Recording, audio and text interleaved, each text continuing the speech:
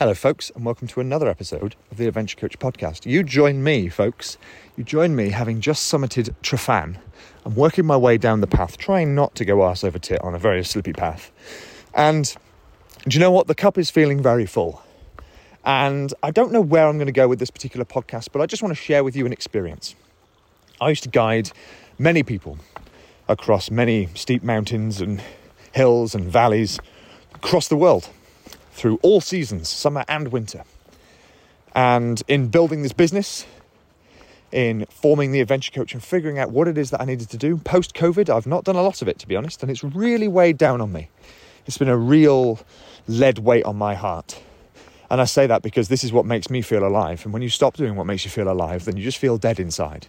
No matter how much people light you up inside, there's still something that's missing. And for me, it's exactly this. And the only way I could get back to doing this was to clean up my lifestyle, was to clean up my commitments, was to clean up my routine in order to facilitate things that made me feel alive. I've spoken to lots and lots and lots and lots and lots of people, everybody in the Adventure Coach, but also people outside, trying to figure out what makes them think, what makes them tick, and how we can get people into better places. And a lot of it is they get stuck in the 9-to-5 grind. And you know something? You get something called learned helplessness. You get to the point where you think, well, this is as good as it gets, so I guess I'll just learn to deal with it. Well, this is the only job I could get, so best just learn to deal with it. Well, there's nothing else in it for me, is there? So don't really think I can do anything else.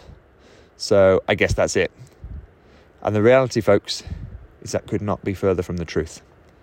We can change jobs. We can alter our hours.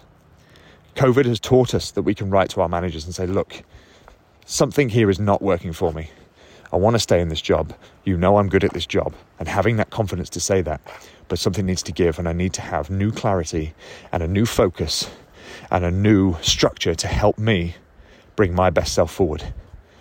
Because let me tell you, folks, like I've said before, if you don't work on yourself first, you bring a poor version of you to everybody else's problems, and those problems include your job. And if you bring a poorer version to your boss, then clearly they're not getting the best investment for their money. If you bring your best foot forward, they're getting the best investment for their money, you're living happier, they're getting more productivity out of you, and guess what? Everybody wins.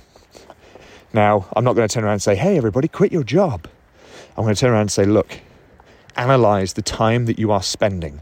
You only have so much of it, and you have absolutely no idea when that clock's going to stop. So analyze that time, become scientific with it, figure out where you're spending it, figure out where you're wasting it, and where you're wasting it, change that.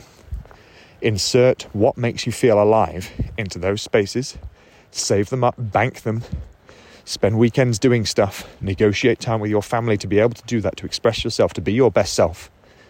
And you can start living in congruency with the most adventurous version of you. I've been in many jobs in my time and very, very busy in my time. And there have been times where I know that I've needed to get out. I've needed to get to Scotland, which is my vice. I need to get to Scotland. I need to get into the hills. I need to get out. I need to do something. I need to escape. And we need to be able to control that before it gets to the point of needing that escape. Because by the time that need of escape comes, you could argue it's a bit too late already, because that negative version of you is already there. So for that, we need to feed it.